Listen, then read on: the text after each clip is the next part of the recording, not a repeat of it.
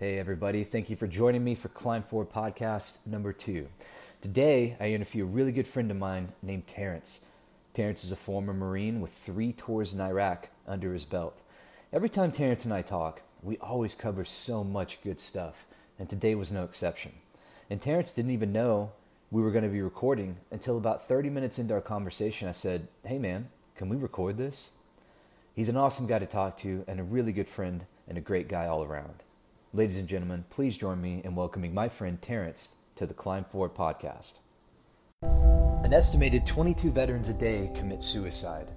It's a tragic loss, it's a life not fully lived, and a story untold. Climb Forward takes it upon ourselves to have a positive impact on the lives of these veterans by enabling them to heal in the great outdoors, helping them to find the courage to fight, the courage to persevere, and to face a new life of new challenges. They're not alone. Life is a mountain, and the journey is a climb. And what do you climb for?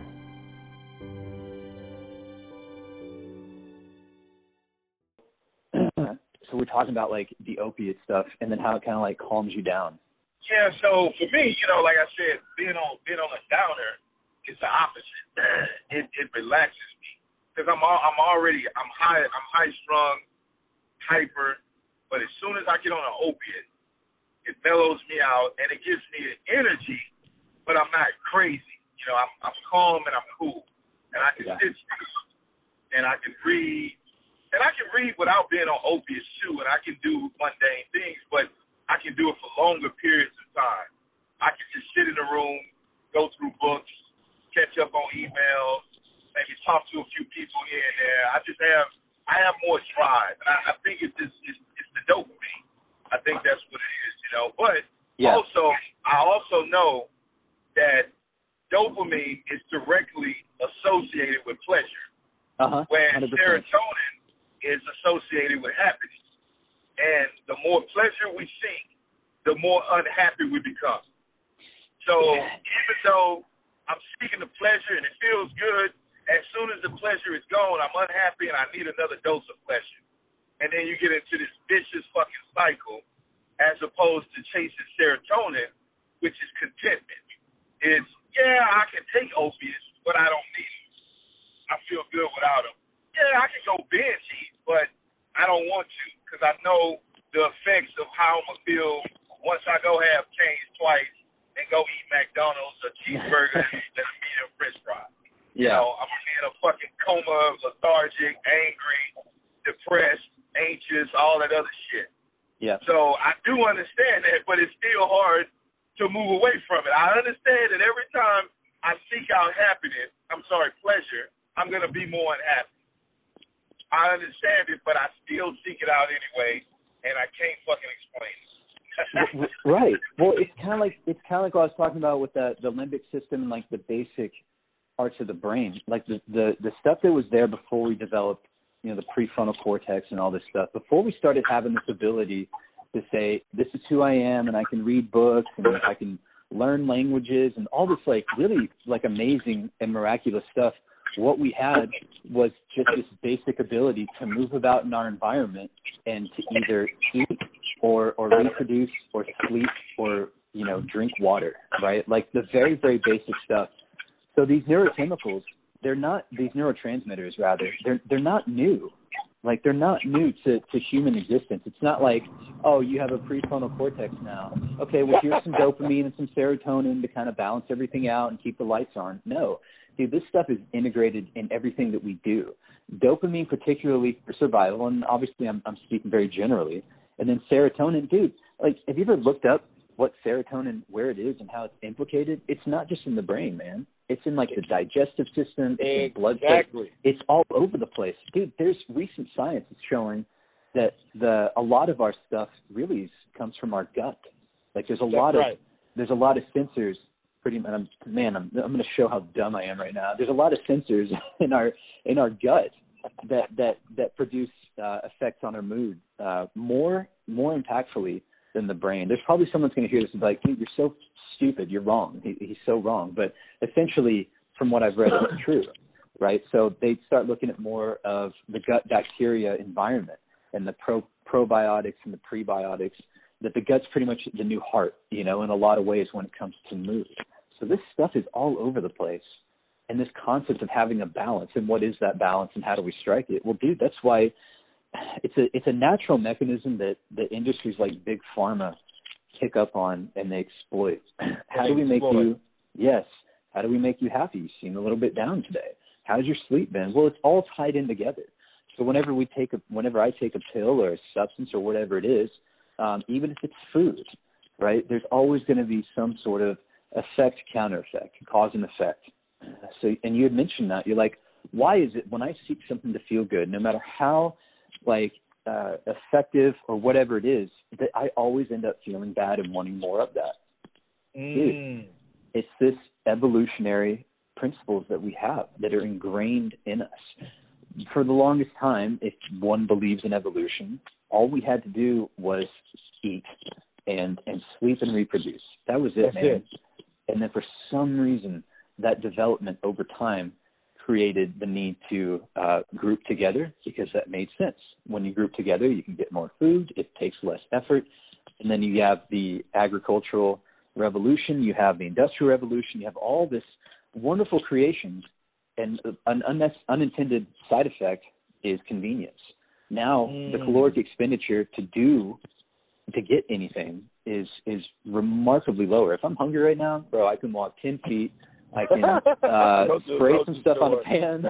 I don't have to create electricity. I don't have to build a stove. I don't have to build a fire. If I had to do all those things, number one, I'd probably fucking starve because I'm lazy. Number two, I would get a benefit and a reward just from accomplishing those things. Now you take that away, and all I have to do is just, I'm thirsty. Well, I've got this bottle of Evian right here. I'm taking off the cap. It's quite delicious. Well, there's no real reward in that process. None. Dude, there's none. So, it's this natural balance of, it doesn't feel bad, right, to have the water there. But now I start to expect that. So now when I don't have it, it's like, well, I'm lazy. Now I got to go get water. I'll just drink from the tap. Whatever it is. There's always this, I think it's a very complicated kind of balancing system. Like, I think our brains and our minds, or whatever you want to call it, just want balance, equanimity, homeostasis above all, because a homeostatic environment is safe, it's predictable, and it's conducive to life in general. That is evolutionary principle 101. Well, I mean, from an idiot, but it's evolution. It's science, bro. It's science. It's fucking bro. Science, all right. But yeah, it sucks, man, because, obviously I've had my struggles with addiction, and you have a similar background. How do we, with our addict minds, now we've had the fruit of the forbidden tree. Our eyes are open to that kind of lifestyle and that kind of reward. Dude, that I don't know exactly what the effect is on the brain. I know there's reward systems that get enhanced, and it kind of reprograms things a little bit. But just that awareness alone is dangerous, because it's hard to compare, depending on how long ago it was, months, years, days, whatever it is, with, man, this feels good, just being able to be with my family and have conversations. Like, this feels really good. Talking feels really good. But I can tell you right now, it doesn't feel nearly as good. Oh, as no. the stuff I could do. Not even close. Not even close. The question is, like, how do we, and that, welcome to recovery, right? Like, this is how do we deal with this stuff on a day-to-day basis with that knowledge? And people do it for decades. Damn. I guess this is the question I've always, if I can find the answer to this question, man, I'd be a gazillionaire. Do you ever get to a place where you're not constantly thinking about addiction? I haven't been there in a long time. I've looked at my life, man, and I've just moved from one addiction to the next. So at 13, that's when I took my first drink. We used to drink 40-ounce Old English and whatever else. It was a guy, we called him the bootlegger. He lived down the street. They would buy liquor from the store and then sell it out the house when the liquor stores were closed. And, we were kids, man, buying liquor from an adult, but he didn't care. He was making money. Yep. And so we would drink and we would have fun. And so in treatment, we learned that most addicts are built between the ages of 8 and 13. That's when most addicts take their first mind-altering substance. Some outside of that, some, before that, later than that, but on average, 8 to 13. And so I was right on that cusp. That's when I took my first drink. And then after that, I moved to marijuana. And then codeine was real big in Houston. Then I moved to codeine. And then I moved to marijuana. So at 15, I was smoking weed all through high school. And I only stopped to get into the Marines. So I stopped marijuana to get into the Marines. But I actually failed my first drug test at MEPS. I failed the drug test miserably. But I told my recruiter I was smoking. And I was actually going into the Army at the time. But I failed the drug test, so I got denied for a year. And then I went back, and then that's when I enlisted into the Marines. But nevertheless, so I didn't do any hardcore substances in the Marines, but I drank. And I didn't drink every day. I just drank on the weekend. I'm sorry, go ahead. How old were you when you joined the Marines? I was 22. So how long had you been exposed to and then kind of consistently drinking, using, whatever you want to call it?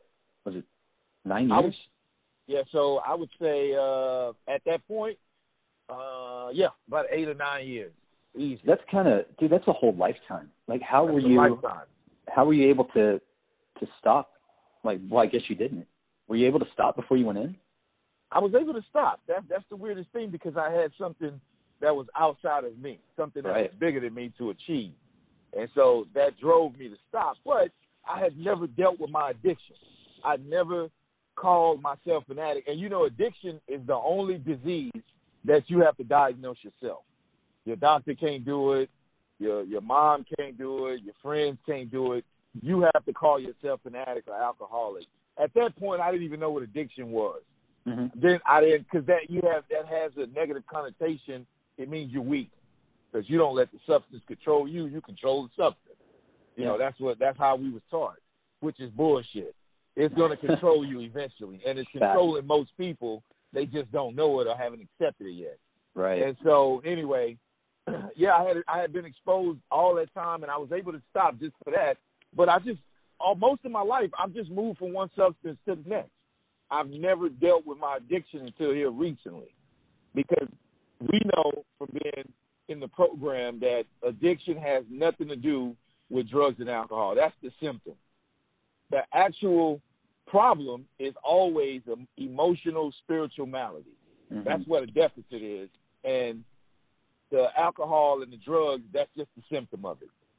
That's the product of having a spiritual deficiency, having some emotional baggage that hasn't been dealt with.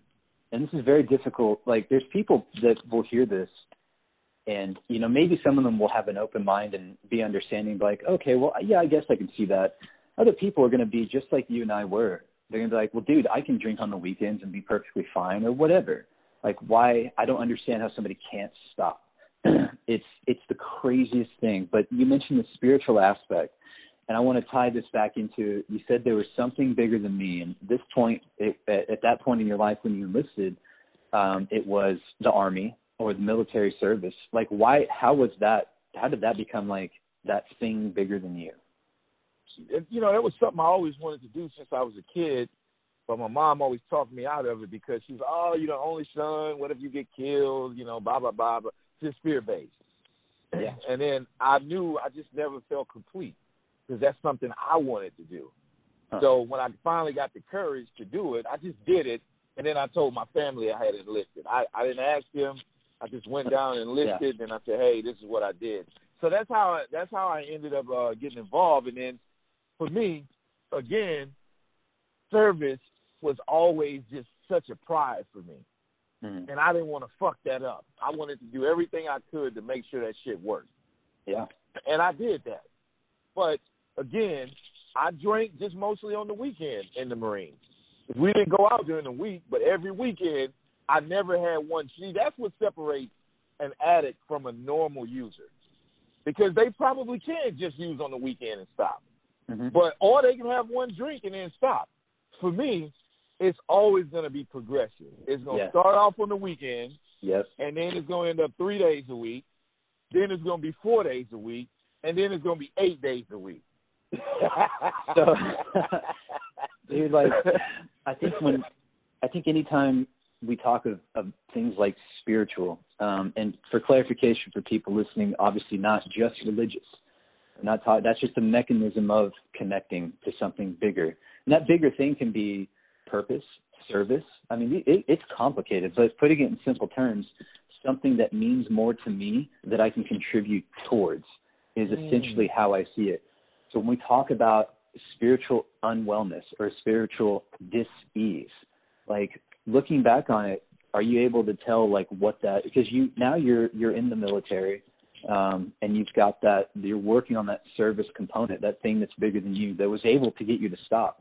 What do you think it was that precluded you from being able to not drink?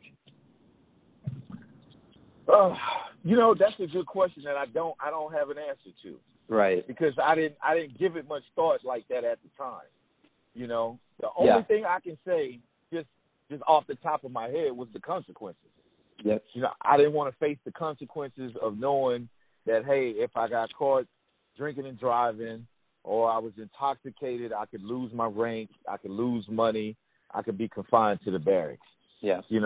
That was the only thing that kept me in order during that time because I didn't want to lose my military career. Right. The prospect of pain. You said like the perfect word, progressive, and how it progresses and the direction that it progresses. It's not linear. It's not just, well, one drink becomes 5 drinks, becomes 10 drinks. I mean, that's part of it. That's part of it. But the emotional aspect, everything that's attached to it, getting into other substances, and then the route that takes, it becomes this roadmap in 3 dimensions and you don't know where you're going. You don't know where you're going. It goes where it goes. But before we get into that, so you joined the Marines. You made it through MEPS, obviously, which I didn't know people could fail the drug test and actually get in. How did you pull that off? Like, what year was it? You were 22. What year was this? This was 2002. 2002, 2003, somewhere around that, because it was right after 9/11. Right after 9/11. Yep. Yeah. That changes things, but go ahead. Yeah, so I called the Army because I want to be Special Forces. I want to be a Ranger, yada, yada, yada. Never even thought about being a Marine at that point. And anyway, I told my recruiter, hey, man, I'm smoking weed.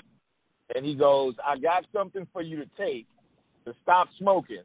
To pass the drug test, but you have to stop smoking for a week. Which I didn't do that. I was smoking up to the night of the test, still trying to drink that substance and drink that gallon of water, thinking it was going to flush my system and I would pass. Now, mind you, I had to get a waiver because I had a possession of marijuana charge on my record. Yeah. So I ended up having to get a waiver for that. So not only was I coming in with a marijuana possession charge on my record, misdemeanor, right, I had to get a waiver for that. Now I just failed the drug test. Yeah. I'm surprised I wasn't permanently disqualified. It's not looking good for you at that point. It's like, it's one thing to be like, look, I had a problem, I cleaned up, and I'm good. But when you have the indicator there might be a problem and then another indicator that's currently a problem, that usually doesn't work out well. But you said, and this is really, really important, it was 2002. Our nation had just been attacked very recently. Like, hell, dude, I think about 9/11 right this moment. Right, that was 19 years ago, but I just remember it like it was yesterday. So the time isn't always time, and this had just happened at that point. The point I'm trying to make is when there's times of conflict, and I don't want to say war just yet because that was never really declared. In times of conflict or war, whatever you want to call it, rules the lines kind of get blurred. Suddenly, and wow, how about that? Dude, they're kicking people out left and right for having an alcohol-related incident now, right? Maybe if you have 2, and that can be you stumbled back on the base, you didn't drive, you didn't do anything wrong necessarily, poor decision-making, but whatever, you're human. That's an ARI. Like, that's 1 strike against you. They put you in captain's mast and make an example out of you. This is 2002, though. You have every indicator in the world that you probably have some issue that the Marines don't need, that the military doesn't need, and you're able to get in. Seriously. Dude, I had to jump through hoops, too. I had a possession charge in my background, but I hadn't touched anything. I was 17 when I got that. I was 23 when I went to join. And, bro, they put me through my paces, and that's what kept me from going immediately to Special Forces. I had to put 2 years in. But anyway, this isn't my story, it's yours. So 2002, you joined, you made it through MEPS. So what did you want to – you said you wanted to be a Ranger, you want to do Special Forces. And then the Army thing kind of got abruptly canked. Well, then going to the Marines, like, why the Marines? Why'd you pick Marines? And this is the craziest story, but this is why I ended up picking the Marines. So I was a barber at the time. I was working at a barber shop, and one of the barbers next to me, he was a Marine back in Vietnam. And he always told me, man, consider the Marines. I'm like, oh, I'm not going to the Marines. They crazy. Fuck that shit. I don't want to do that. So I checked every other branch. The Air Force straight up told me, no, you got a possession charge. She felt that, man, we're not taking you. Yeah. The Navy, they were okay with it, but they wanted me to wait 6 months because at the time you had to line up from basic training to your MOS school had to be right by each other. Mm-hmm. And the MOS that I was trying to pick, which was being a medic, they didn't have a school until like 6 months. But I didn't want to wait. I was ready to go. And I remember this is what made me even consider the Marines. I was watching the war in Iraq on TV because by this time we had went into Iraq and then Afghanistan, and they had some embedded reporters with, at the time, were Marines, but I didn't know who they were. And they were driving in a Humvee. They took fire. The Humvee was fine, wasn't disabled. They stopped the Humvee. They got out. They engaged the building. They shot the building up for probably 5 or 10 minutes till there was nothing coming back at them. Then they got in the Humvee, and then they kept going. And I was like, who the fuck is that? And then my boy said, man, that's the Marines. I said, oh, shit. I want to know what they know. I mean, what gives you the balls to stop in the middle of a combat zone when you could have kept going because somebody dared shoot at you? And so that's what made me say, okay, let me think about the Marines. And then I went in, and they accepted me with open arms. They said, look, we kind of like people with a little background because we know you rough around the edges. If we polish you up, then we can mold you into what we want you to be. And also, they was like, look, we don't care about anything else but physical fitness. If you're physically fit, we can take that discipline and we can put it into whatever we want you to learn. So you just have to be able to hit this run, do these pull-ups, and you'll be fine. And so that's what I did, man. I went and trained, and then I was able to do, 10 pull-ups coming in, which is not bad. The bare minimum is like 2 or 3, and then run 3 miles in maybe 21 minutes, which is still not too bad, coming straight off the street. And so that's what won them over, man. I was physically fit, and they felt like, hey, you're a little rough around the edges, but we'll clean him up. Plus, it was 9/11. If you could fog a mirror, hey, you can get in. So I fogged up the mirror, and it was like the best decision I made, man. I excelled because I was craving discipline and structure and regiment. So I thrived in that environment. So that's how I ended up picking the Marines, just on a fluke. I can't say, hey, from day one, I knew I was going to be a Marine. I didn't know that. Right. I had no intentions of going to the Marines because I heard such horrible things. They're going to be crazy. They on the front lines. You're going to get killed. Don't do it. Yeah. And it was total opposite of that. Yeah, I saw Full Metal Jacket. That's why I didn't join the Marines. I was like, no way, man. I don't need that kind of drama in my life. Just from the boot camp alone, I was like, and then even going into boot camp in the Navy, I was like, oh, man, somebody's going to be crazy and kill themselves. It's so stupid. But Hollywood representation of just the unreality. The unreality, bro. Yeah, man. So you mentioned MOS. For people that don't know, that's Military Occupational Specialty Code. It's just a 4-digit number that says what your job is. And that can indicate not only what you do, but what you're capable to upgrade to. So giving people that don't know what that means, just kind of what that is. So what was your initial MOS? What was your initial job? My initial job, so I actually had 2 MOSs. So my first MOS and my primary MOS, which I still actually use to this day, was the 0431, which is embarkation logistics. And what that is, that's planning. We call it beams, band-aids, and bullets. Right. That's planning the movement of whatever unit you're a part of. So whether it was a helicopter unit or a fixed wing or a grunt unit, infantry unit, you have to get this unit from CONUS, which is the Continental United States, to theater, which is the combat zone. Mm-hmm. And then once you're in theater, you're moving around from location to location, we call it FOB, the Forward Operating Base. So you have to move around. You're not in one location, and you have to plan how are you going to get from point A to point B. So we have to set up shop in a foreign combat zone as though we were operating right here in the United States. Mm-hmm. So you got to have all your equipment to fix things. For instance, if you drive it in trucks, you can get a flat tire. The axle can break. Something, whatever. So you have to plan for these things. We got to have mechanics to fix it. You got to eat. You have to drink water. You have to keep your ammo resupplied. You have to have fuel. And so somebody has to think, how are we going to get what we need from here to there and from there to there? And so that was basically my job. And of course, I didn't do it by myself, but mostly when we leave the United States to go to theater, we either using a naval ship or we're using an Air Force a C-130, a C-17, or a C-5.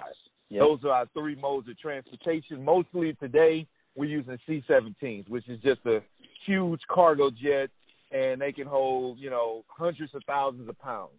Mostly we operate with short tons. So that's a lot of weight, basically. And then my secondary MOS, I was an 0351, which is an assaultman or a breachman. So it can be anything from carrying a machine gun, which usually we operate with a 240 Golf or 240 Bravo, or entering a door, taking a door off the hinges, planning how we're going to get into a building. So it depends on your rank. The lower rank you are, yeah. Can you explain that real quick? It depends on your rank.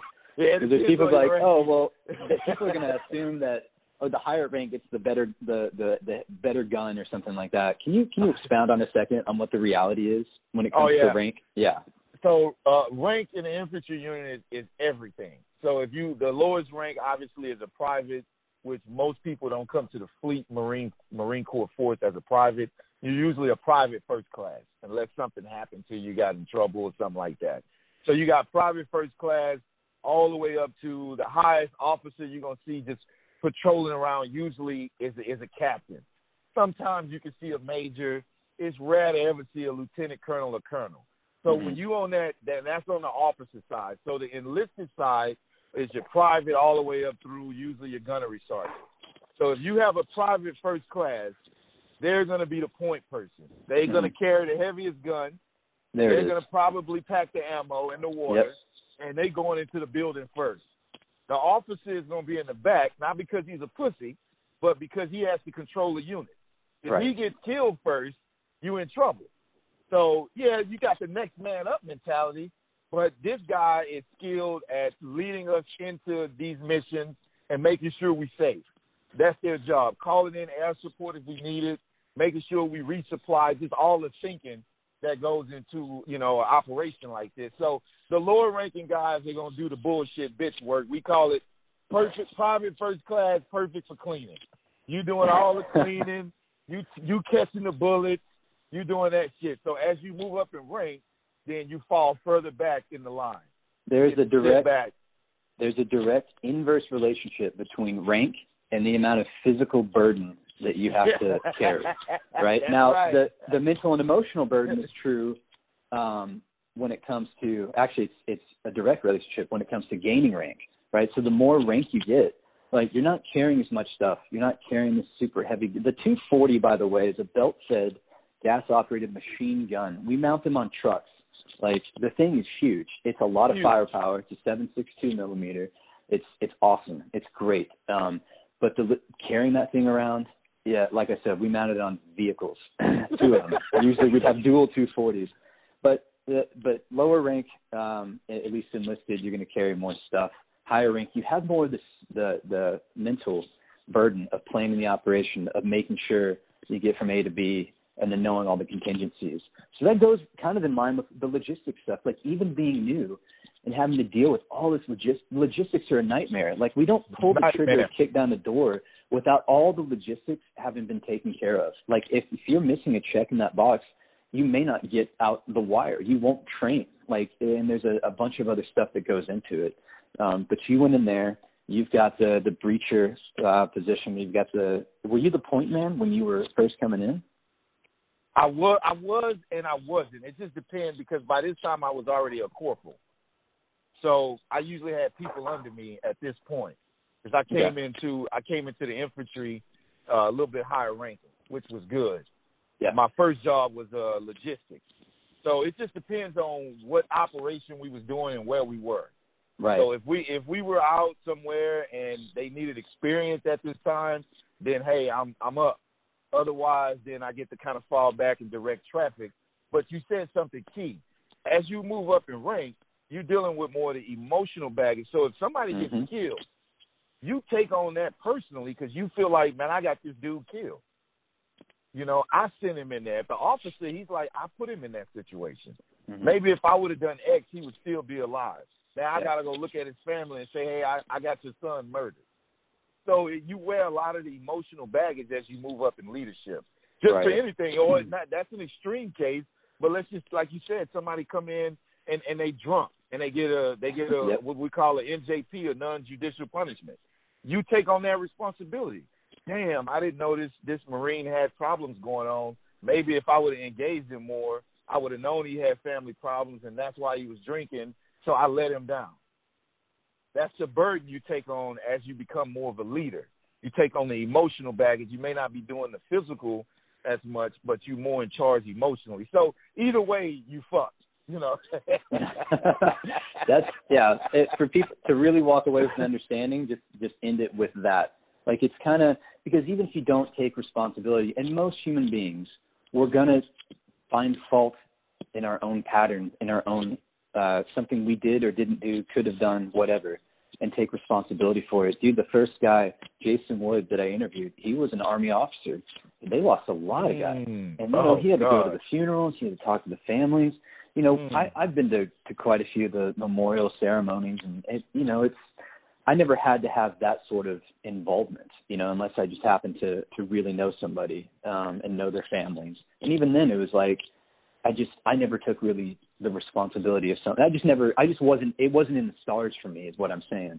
But for people like that, it is. And that's a totally different reality. And even if you don't take that burden and that responsibility on yourself, there's going to be people that way outrank you. They're going to force it on you and be like, come up with the answers for why this happened and come up for solutions of how it's never going to happen again. And in the post-9/11, immediate post-9/11 era, stuff like haircuts and ARIs, and it just wasn't a big deal because there's a mission to do, right? Now, all that stuff that's being forced on our guys, a lot of it is haircuts, rank, order, discipline, like all of that stuff. Real quick, we had an incident when I was overseas, and I was the swim buddy with this guy. And I remember before I left, I was like, hey, man, are you good? And he was with some of our MARSOC dudes. So he was with Americans. We were in an American-ish country for the most part. It wasn't combat operations by any point. Anyway, long story short, it turned out to be a thing. And then I woke up with a bunch of text messages and missed phone calls, and like it just blew way out of proportion. And they're like, dude, like, why did you do this? Why did you do this? Like, why did you let this happen? And I'm like, oh my God. Like, I thought I did my due diligence. He's a grown-ass man. I gave him the option to get in the cab with me, and he was with Americans. So, but I felt horrible about it. But yeah, it's an emotional burden. And thankfully nobody died, right? That's something else entirely. Where did you go when you were in the Marines? Where did you deploy to? So I did all of my deployments to Iraq. So I did 3 deployments to Iraq because, like I said, when I went in and we was rocking and rolling. I got into the Marine Fleet Force, and 3 months later I was on my first deployment. Okay. I was always told, it's going to probably be a year or 2 before you deploy. They was already working up for deployment when I got there. So I was out there doing 3 months. I came back maybe for 7 months. Then I was on my second deployment. Then I was back for like a year, and then I was on my third deployment. And so all of my deployments, we didn't have any time for training when I was in. So before I got in, they used to do all the cool stuff, go all over the world and train in different regions. But once that war kicked off, that was the end of that. Everything was in and out of Iraq or Afghanistan, back and forth, back and forth. So all of my deployments were to Afghanistan. The only trainings we did were either in Yuma, Arizona, or 29 Palms. just working up to deployment. So it was just one fucking deployment after the next. And that's the only reason I got out. I asked before I re-enlisted on another contract, I just wanted to guarantee that I could at least do 4 years in a non-deployable unit. Right. And I was kind of led to believe that was going to happen. And then when I got ready to sign, it was terminology like maybe, probably, we're going to try. And I already know that means it ain't going to happen. Because once you get experience, they want you to keep going. Yeah. Because you gotta assimilate experience with new boots. So you can train them up and school them up. And I was just burnt out. I just wanted some downtime, not to deploy. And then I would have been fine. I probably would have did my 20 years and retired. But they couldn't guarantee me that, so I was like, I'm getting out. And I kind of regret it, I'm not going to lie, because I missed the camaraderie. I just missed the whole structure of the Corps. It's just a lot different than being a civilian. So all of my deployments were to Iraq. Yeah, and it's really important that you mentioned they want to keep it. So being good at your job, having experience, these all are good things in and of themselves. But now when it comes to wanting to diversify, wanting to have choice, and, we're human beings, man, military or not, there's going to be that, this is kind of old hat, and maybe some of the purpose in that section has kind of gone away a little bit. Because what were these deployments like for you? Like when you went, what were each one of these deployments like? Oh, man, they were brutal. And then I went in the summertime on each deployment. So, nice. Yeah, so, we talking 120, 130 heat. I mean, yeah, I'm from Texas and I'm used to the heat, but even this was hot. Yeah. So it was just brutal. It's brutal on the equipment. It's brutal on morale. It's brutal on your food. It's brutal on the water. It's just brutal. So I give you a good example.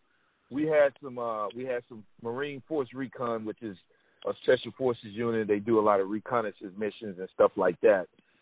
What we were having problem doing, they would be in the mountains in Afghanistan. And what we had a problem with was getting them cool water, because you have to do drops. And then they have to go and get the equipment so they can resupply. You can't just drive up there and take them equipment. Right. So we would fly over and drop the equipment.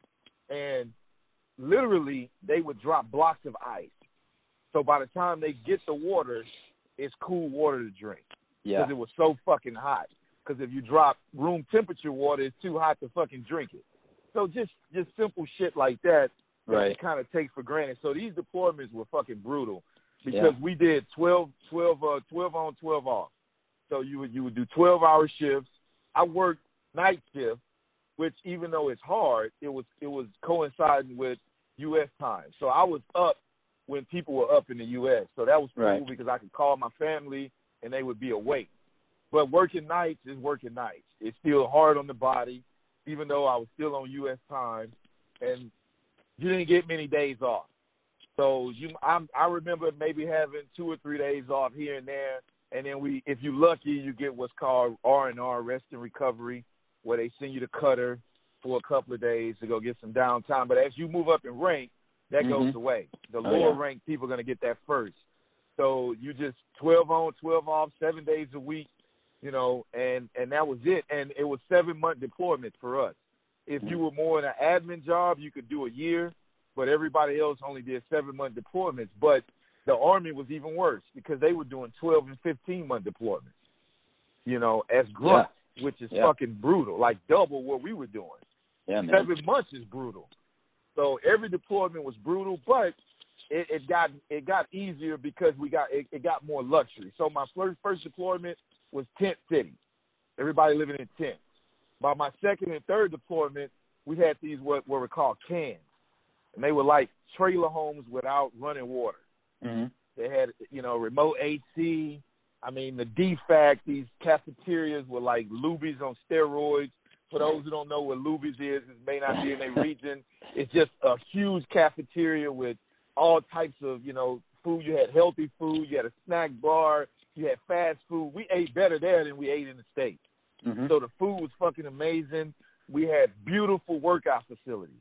So you could always relieve some stress working out. But, and then we didn't have internet. in the living facilities, but you can go to the internet cafe and make phone calls. So by my third deployment, this shit was set up like little cities. It was fucking beautiful. Mm-hmm. That first deployment was brutal because we didn't have any of that shit. You barely had internet. You could call home maybe once every few weeks if you were lucky, and we lived in tents just right next to each other. Right. You know, so it was, you know, we pissed in bottles, and it was horrible. You know, Mm-hmm. It was fucking horrible. And then you got sand, you got the sandstorms, so you're trying to keep your weapon constantly clean. It's always full of sand, and that's like the most important responsibility you have is to keep your weapon clean. Mm-hmm. You know, and the Marine Corps is fanatical about that shit.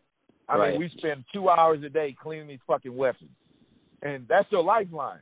If that, we always had a joke. You always had like an M4, M16, and some kind of 9mm. If you were shooting a pistol, you in trouble. Your pistol should never come out the holster.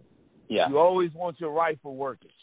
So it was just brutal, that first one. Second, not as brutal. The third one, by then, we had all these, you know, rules in place, rules of engagement. You can look at a terrorist, but there's nothing you can do to them unless they're doing something to you. It was crazy. It was just crazy. It was horrible. I'm glad I left when I left. Let me just say that. Yeah, and you know, you mentioned it's complicated because you don't miss the logistics nightmare. You don't miss living out of a bag. You don't miss I have no control over whether or not I'm going to be sleeping in a tent or whether or not I'm going to be mortar rounds, whether or not it's going to be internet. Like, it's funny how, like, when we deploy, I'm not wondering, like, you know, am I going to get killed? I'm wondering, like, is there going to be internet? Like, am I going to have cell service, you know?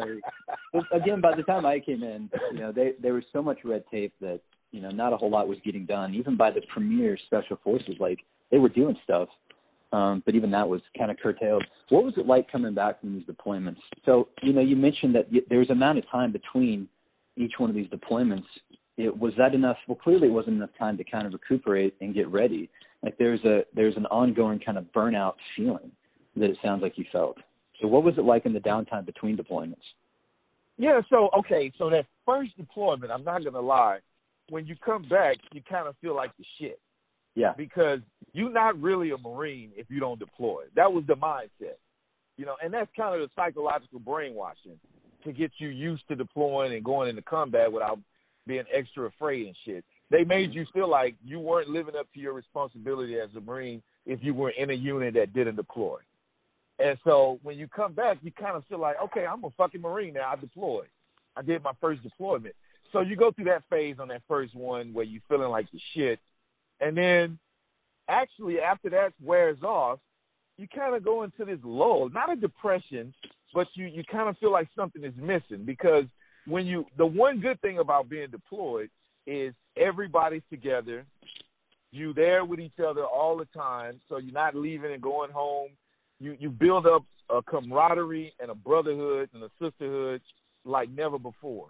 And then when you get back, poof, everybody go to their personal lives. They're going home to their wives and kids. You're going home to your lonely apartment. So you kind of feel isolated. Yeah. So you almost look for the next deployment so you can feel that camaraderie again. And, you know, so you go through that. Then for some people, they go through the phase of thinking about some of the shit they've seen and had to do. And that fucks them up because you take a kid out the suburbs who's never shot a gun and then you asking him to do X, Y, and Z. So you go through that phase. For me, the burnout just came from the detachment from normal life. Mm-hmm. Like you just said, my internet, being able to drive my car, just knowing that I was getting ready to go back to that shit for 7 months, that's depressing.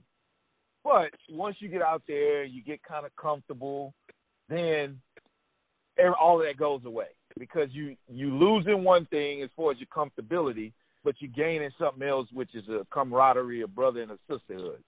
So for me, the real burnout came once I left the Marine Corps because I think I masked it up while I was in there because I was always busy. I was always the next thing to do, the next competition, competing with the guy next to me. So It kind of kept my mind occupied. But once you leave, that separation anxiety hits you really, really hard. And it's like you don't have a sense of purpose. Because in there, I was Sergeant Scott. out here, I'm no fucking body. Identity. I had no identity when I left. It's crazy. Mm-hmm. It's crazy because now it becomes something past tense. I know once a Marine, always a Marine, but, you know, it's like I was a Marine. You know, I was staff sergeant this, I was sergeant that. For me, it was, you know, this thing that I did, even though people would still see me as that, I know very intimately that I'm not that anymore. Like whatever that is, the title, the day-to-day, where I'm going, what I'm doing, the pattern of life is completely shifted. And then it's like that one day, and then abruptly it's not like that anymore. And that transition, and this happens with coming back from deployment, it happens with leaving a job, it happens with having a kid, for that matter. Any like big life change. Oh, like, yes, okay, sir. Renegotiate what and who am I? And it like, and if you've got everything else going well in life, which I didn't at the time, then that's still like an interesting phase in your life. For some people, it can open them up. They typically, from military types, they grow the hair, grow the beard, you know, go the complete opposite direction. But for people like, I know I can only speak from my own experience. For people like me, like I just had a mess of stuff to deal with, and then this identity that I wasn't ready to let go of. I didn't know it, but I wasn't ready to let go of it because I had the burnout and I had all the, you know, the expectations that weren't met and what have you. It's a lot of that's luck of the draw. But you said the real burnout happens when you get out because you don't have that thing to look at anymore. You don't have that guidepost to say, sir. This is what I'm doing today. Whether I came up with it or somebody else pushed it upon me, whether I like it or not, this is what I get to create it for myself, right? But that can lend itself to, I'm not doing jack shit today because I've got all this other stuff that I don't know how to deal with. I mean, for me, dude, I didn't realize I was going to be homeless, you know, and like, that's not something I do. But because of this detachment, because of this just whole swell of other stuff I was trying to deal with, you know, this isn't the narrative of every veteran that comes out, right?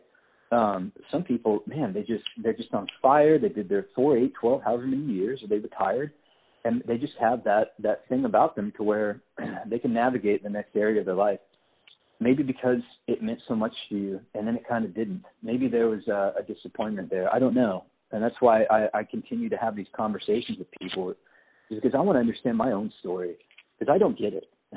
I'll be honest with you. I don't understand why, you know, things happen the way they happen, and why I have this sense that I should be able to do more, better, different than I'm currently doing, and it's met with the frustration that I'm currently not. And it's a weird thing, but to put it back on you and your story, so you leave the Marines. How long were you in for?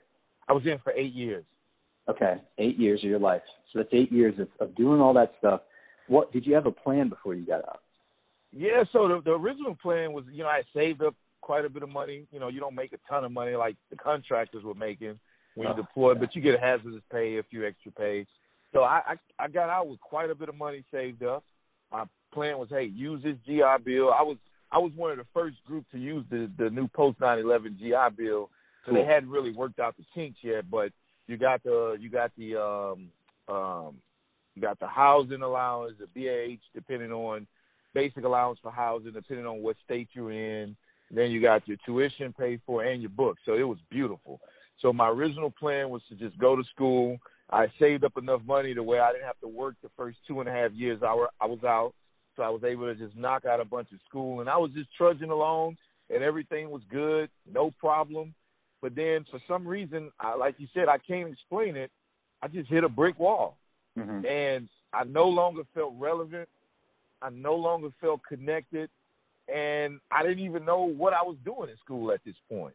Like, I originally started off with political science. Like, I'm going to be a politician. Then I went and changed my major to economics. Then I went and changed my major to dietetics, nutrition. Mm-hmm. And then after that, I just dropped out. I left school because I didn't know what the fuck I was doing at this point. Right. So I just went through this major identity crisis, and I was lost for a couple of years. Eventually, I finished with a degree in nutrition because that was my real passion, exercise and fitness. But instead of being in college 4 years, I was in college like 6 years, you know. because changing my major and couple of victory laps, school, yeah. Yeah, so, I got you. And I've been struggling ever since then. And then maybe a year or two later after that, after this whole college debacle, then that's when the opiate addiction hit me. Right. You said struggling ever since. That was 10 years ago? Yeah, that was 10 years ago. Yeah, I said it previously in our talk that, time isn't always time. Like, I have this notion that it should be a linear progression, right? Like, okay, after this point I get this, and then I become this kind of person, and then I go and do this. So by now I should have, house, 2 cars, wife, 1.3 kids, and it's just unrealistic because, again, all this other stuff, like some of the burnout, I don't know what you went through, and if you even wanted to talk about it, dude, you were in Iraq when the getting was going. Like, you were there, man. So I don't know if, you had any of that to deal with, if you wanted to talk about that, but that gets factored in. Like, the whole thing gets factored in. And now we have this whole new lifestyle, and you chose school, and then you realize that, okay, I don't really know why I'm doing this. Exactly. Yeah, it's interesting because we try to redefine, and I don't want to put words in your mouth, but, redefining what this purpose is. It's one thing to write it on paper and to have a plan and 5-year goal and 10-year goal, and even to follow through with it. But to really have that, emotional attachment. And it all comes down to, why am I doing this? I have to have that. And if I don't have that, that gut reaction to why, then that can completely fall away. And then you start introducing substances. I don't want to connect the dots between veterans and substance use. That's not my point here.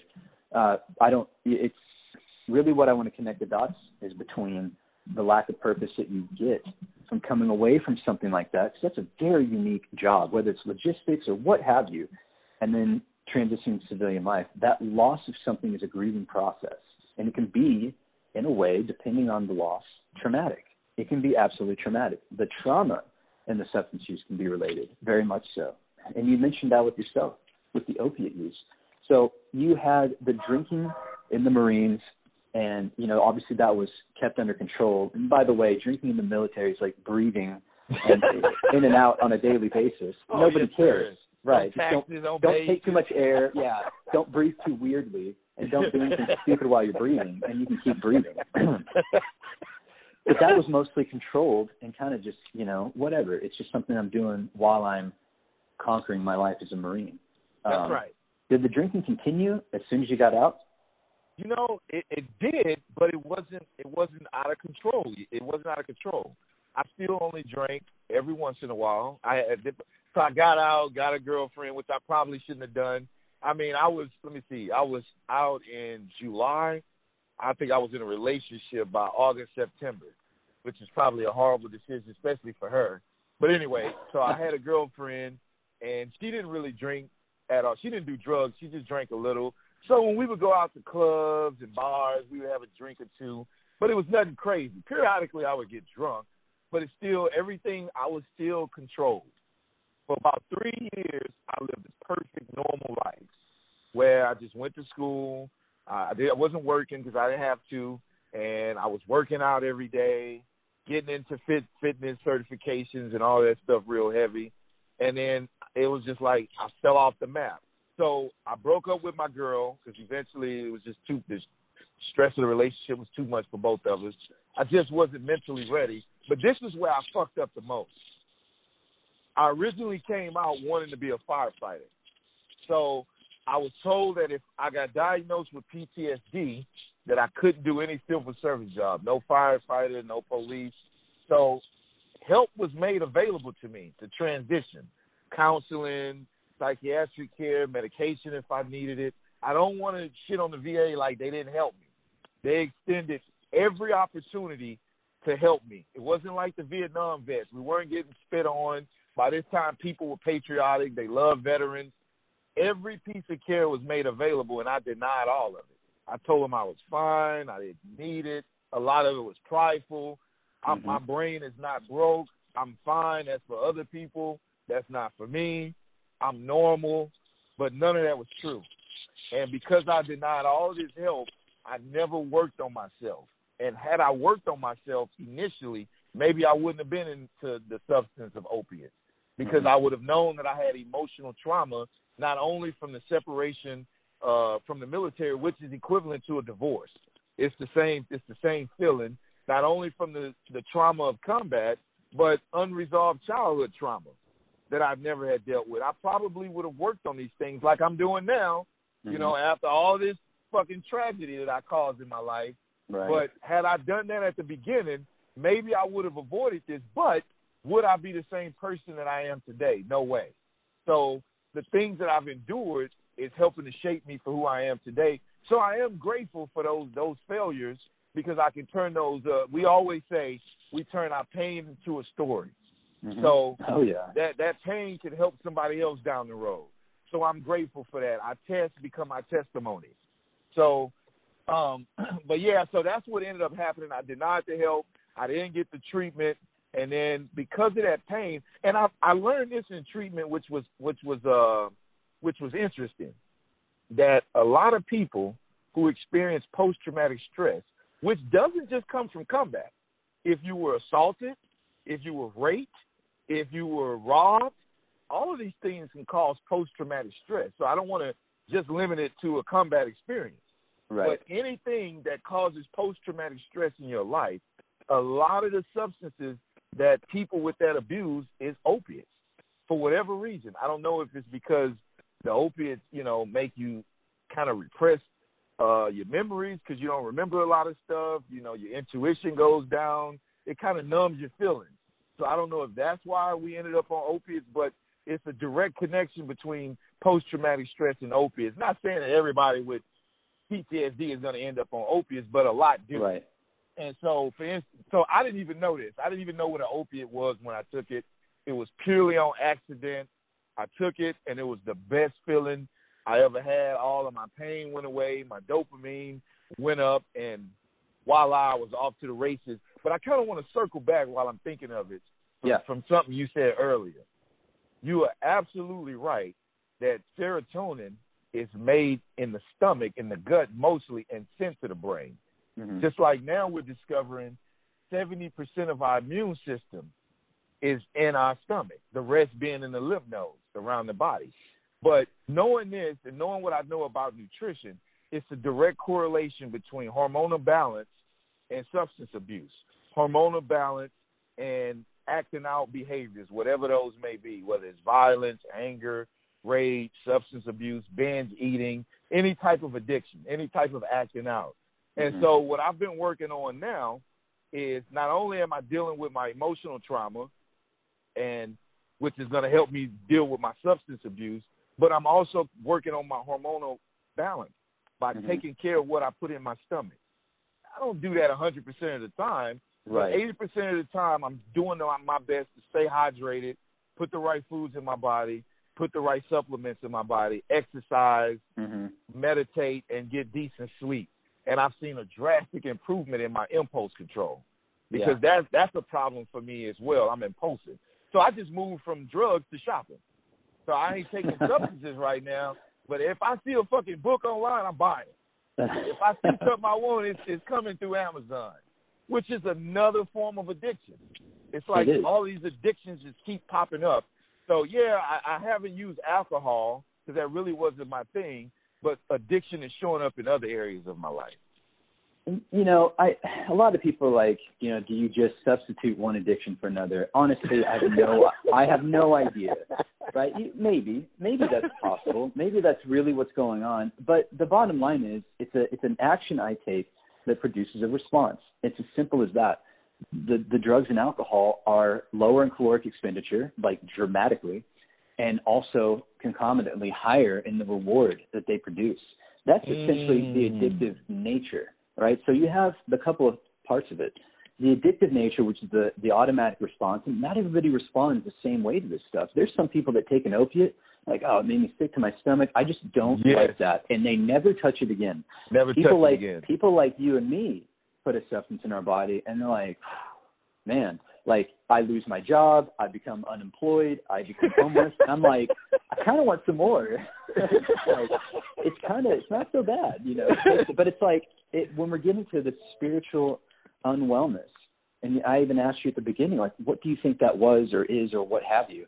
for me, I think it's just being okay with who I am in a very general sense, right? Because when I have been on that stuff, whatever it is, I've tried quite a bit, that there's some switch that gets flipped, and it's like, okay, I'm okay.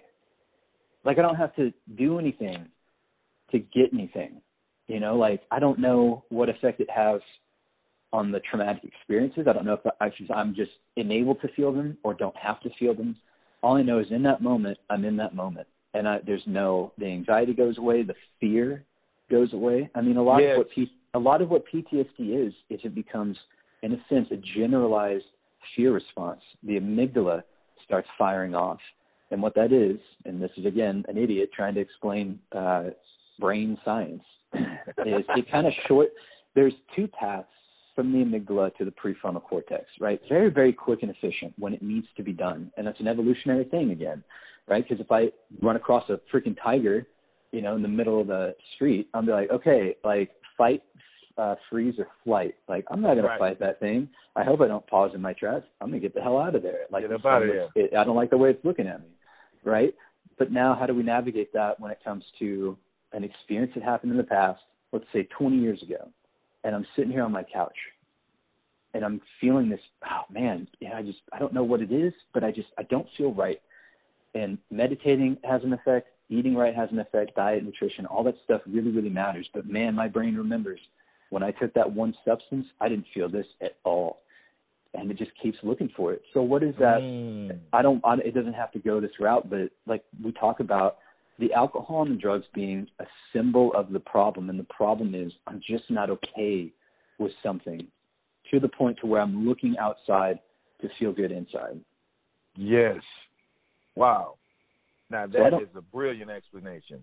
And so that's where, like, in a lot of these programs of recovery, you need a higher power. It doesn't even matter how you define it. It can be a religion, which is kind of like a prepackaged, use your higher power, or it can be a spirituality thing, which you can define that however it is, right? Like, my spirituality thing is meditating, being of service, a little bit of self-improvement. I mean, just very generally. Like, I don't want the consequences to come with any of that stuff, right? And the consequences are dire. And you mentioned a very innocent circumstance. Like, dude, I want to be a firefighter. No one in America would ever tell you, that's not a good idea, Terrence. But here you have this big swell of something that we're not even programmed to acknowledge, especially as men coming up in this generation, right? And being of service and being in the military. You're going to tell me as a military veteran that I need to deal with my emotions and my feelings before I do anything else. I don't have time for that. I got to go to school. I got to get a job. I got to make money. And boy, that'll trip people up. And it sounded like it tripped you up. Did you become a fireman? I did not. So what happened was I started realizing how the scheduling works because I wanted to go to school. And at this time, online programming wasn't that big in a lot of colleges. So you still had to go to a physical brick and mortar building. And the way the fire department works here in Houston is you do rotating schedules. So like today, you'll be Monday and Wednesday. Next tomorrow, you'll be Tuesday and Thursday, like that. So it just didn't make sense. I'm like, how am I going to finish college and be a firefighter when I'm steadily going to be missing classes because my shift is going to rotate? So I said, well, I'll just get my degree first, and then I'll go and be a firefighter. And, of course, that didn't happen because then that's when all those emotions and feelings and issues that I had buried, they crept back up before I could even finish school at this point. But long story short, I didn't even end up going to be a firefighter after I denied all the help. But I still had this pride working where I wasn't going to go back and ask for help at this point because I really thought I didn't need it. I mean, we were subtly told that, and I can't tell you how many Marines that dealt with post-traumatic stress that wouldn't seek help because you were made to believe you were a bitch if you went and got help. Now, this is while you're in. Now, once you get out, then you're encouraged. But when you in, you're not encouraged to do that. And a lot of guys, in order to move up in the Marine Corps, you have to do what's called a B billet. So a billet would be your main job. B billet would be like recruiting, a Marine security guard, MSG around the world, or a drill instructor. Okay. If you got hit with post-traumatic stress disorder, you couldn't do any of those. Basically, Right. they looked at you as broken, and they could take your security clearance, put you in a job like just, you know, maybe being a cook, which is not a bad job, but it's not a good job if that's not what you desire, or do a job that didn't require a security clearance, which is not many of those jobs you can do in the military that don't require some level of security clearance. So they could do you like that if you got diagnosed, or they could medically discharge you. I'm not sure what the policy is now. It may be worse. But at this time, they didn't want to treat it inside the military. Mm-hmm. You were broken if you had post-traumatic stress. Sure. Yeah, I know from my experience when we had an incident, my first deployment, and we come back and they have us talk to a counselor, right, a psychologist. And I'm not dumb, right? I don't know what the policy says, but I know I'm not stupid and I want my job. If I admit to having any sort of issues whatsoever, and occasionally we get asked, especially for, I think, the physical checkups, how many drinks do you have a week? Again, I'm not going to say 0 because they won't believe it, and I don't need that spotlight on me. But I also don't tell them the truth. That's right. I have to find the gray area and circle them, probably tight. That's maybe 10 a week. The reality is I probably had half of that a day before I went into work, right? So I'm not dumb. I know what the questions are lending themselves to, and if nothing else, it's the possibility that if I admit to having some sort of an issue, I've got to do more work. I have to make more scheduling. I have to have more appointments to go talk to people about this stuff, and in my mind, convince them that it happened, but I'm okay with it. But if I just say no across the board, hey, you haven't. He's obviously doing a PTSD screening. You think about it. Do you have nightmares about it? Do you feel like you're kind of there when you're, here at home? Nope. And some of that I didn't. Legitimately didn't. But I already made up my mind. I'm just going to say no to all this stuff so that I can go to work. Like, I can't pull the trigger. I can't hit the microphone if I have a diagnosis and have to be on medication and all this stuff, right? And it may be different. Somebody probably has a different experience with this. But my concept and understanding while I was there is, at least in the Navy and in Special Forces, they just didn't have the mechanism in place to protect and to treat people that have been through some stuff or that are having issues. Right off the bat, here's an example, 0 tolerance. 0 means you can drink, get into a car wreck, go to rehab, and mostly come back to work and probably, to an extent, still be in the Navy. But if you're, say, trying to get your life back together and you admit during that drinking spree that, you took a Vicodin to kind of come down or whatever, you're gone. Like you admitted to taking a substance that's not alcohol, that wasn't prescribed to you. You're 100% gone, right? Gone. I mean, that's an extreme hypothetical. The point is, just like you said, we just want to say no. Whether it's pride, I don't want to be seen as weak, right? Or I know how to play the game. If I just act like I'm normal and present a face of normalcy, they don't have to see all the problems. They don't have to send up a report to the commander who has to report the hire that says, hey, you might want to look after this dude. And then my security clearance gets pulled, and then I can't train, and then I can't be with the guys who I've known closer than my own family members. I can't do any of that stuff. I become inert. Why would I possibly ask for help? This is a huge, huge problem. Huge problem. This is part of why I continue to talk with people. This is part of the nonprofits, like everyone, not even just Climb For It, Wounded Warrior, like everything, man. It's not just catching people as they come out. Part of this deal needs to be the awareness of the way things are. We have to look at the status quo, which is people are going to have problems. They're human beings. There's only so much the military can do, right? But I wonder if they're really maximizing their resources to try and do that. I think with each success, and I hate to put it like this, but let's talk reality. With each suicide, I think it becomes more and more apparent that this stuff can be caught before they leave the military, not after. Yes, not after. Yes. Oh, man, I can't tell you how many suicides I've been involved with. Man, and you're a survivor. You and I are still alive. We have similar backgrounds. We have similar recovery stories, right? So we really part of this is we need to understand kind of what we went through and send that message outward. I can't hold the gold, right? Even if I do get to a point where I've figured something out, which I don't know if my brain is ever going to reach that kind of a point, but to be there for somebody else and to say, here's what I've done so far, and here's what I think kind of matters. And here's also what's missing in my life and what I see in other people's lives. That's a purpose.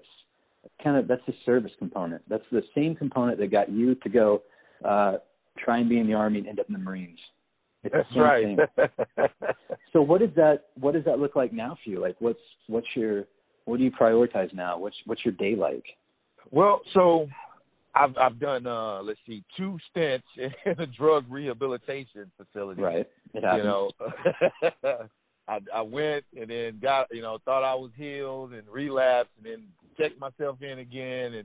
And this time I've had to put together a little bit of recovery time, a few months, 4 months to be exact, almost 5 months. So like my sponsor, and for those who don't know what a sponsor is, the AA term, it's nothing more than a mentor. So my sponsor in the AA program or NA program, he tells me every day, he says, either you're working on your recovery or you're working on your relapse. So what are you working on today? Because I'm always working on something. Right. And so my day right now is just I'm focused on just my recovery, really nothing else. I have a million business ideas. I want to get a higher degree and do all of this. But until I focus on that and get that kind of under wraps, I know none of this other stuff is going to manifest. So right now I'm fortunate enough to have good insurance where I'm able to just be in the program. So my day, I usually start off in the morning. I wake up. I usually read what we call a big book, which is the guidebook for Alcoholics Anonymous program, which has great stuff in it. I usually start my day with something like that. And then throughout the rest of the day, if it's not exercise and nutrition, I'm always doing some kind of self-improvement, whether it's working on codependency, making sure I'm not falling in these unhealthy love cycles, just getting a relationship, like you said earlier, trying to find an outside answer for an inside problem. So just making sure that I'm keeping those things in check so that I don't keep starting projects and not finishing them. Because I've noticed that I just went through a fuck it mindset over the last few years. Like, for instance, I hadn't filed taxes in about 4 or 5 years, so I've had to go back and unfuck that. Yeah. Just let my finances go, completely depleted my savings, spending all my money on opiates because they can get pretty expensive. So I just left a shitstorm all around me that now that I'm sober, it can be overwhelming some days because I'm having to deal with this, but I know this is part of my recovery. Because in my addiction, I could just whisk it away like it's not even happening and just forget about it. And that was easy for me to do. Now I cannot do that. I have to deal with this shit, but I'm learning to do it one step at a time, little by little, because I want everything to just be over with. I want my life to be back on the right path. I want to accomplish all my dreams, but I know it's a process. It took me time to get to this point, so it's going to take me time to get out. But because we have that warrior spirit, I know I won't quit. I just remind myself that quitting is not really an option, even though it is an option. I can quit, but for me, I don't want to quit. I want to be an example of not the perfect linear path to success, but that you can have some ups and downs in this shit. You can have some hurdles and some roadblocks, and you can still make it, no matter what. So my success is probably more circular than linear. I go in circles for a while, but I always break out, and I always move towards what my ultimate goal is. So my life right now is a complete fucking mess, but I'm grateful to have my health, my strength, to be in my right mind, to have good people around like yourself and others to kind of help me navigate this process so I don't isolate and feel alone, because I'm not alone. And with my higher power's help, with God's help, and with due diligence and just being persistent, a year later I'll look back and laugh at this shit, So I'm just taking it one step at a time. So that's kind of my day. But exercise and nutrition is the cornerstone of all my recovery, because one consistent I've noticed over my life is that I've never put drugs and alcohol in my body in an excessive manner and been on a good exercise and nutrition program. Because when I'm eating healthy and I'm exercising on a regular, I don't want to put that kind of work in and then go destroy my body. So that's just like my anti-substance. Yeah. And again, I don't wake up every day and say, oh, I can't get high today. I can't get drunk today. My mind just doesn't work like that. That's a fear-based approach. I just wake up today and I say, you know, I'm going to remain sober today, and I'm going to let the day take me where it takes me, and I'm going to be content, and I'm going to practice acceptance, because you summed it up. The reason we turn to substances is mostly because we haven't learned to just be content with who we are. We trying to change who we are. We trying to change the way we feel, as opposed to just being grateful for who I am. You know, I have a lot to offer to other people. I have a lot to offer to the world. But you don't see any of that when you're in your addictive mind. All you see is how far you got to go, how much shit you done fucked up, what I didn't do right over here, I should have done better over here, and that destroys you. So now I'm just learning acceptance, grateful. Hey, I'm only in control of my attitudes and my efforts. That's it. Everything else is outside of my control. I have no control over others. I have no control over the weather. I have no control over coronavirus, but I have control over my attitude and my effort. Keep those things in check, and then before you know it, I'll pull out of this, and we'll laugh, and we'll you know, look back, and hopefully we can be of service and help pull other people out the fire or prevent them from going into the fire if at all possible. Right.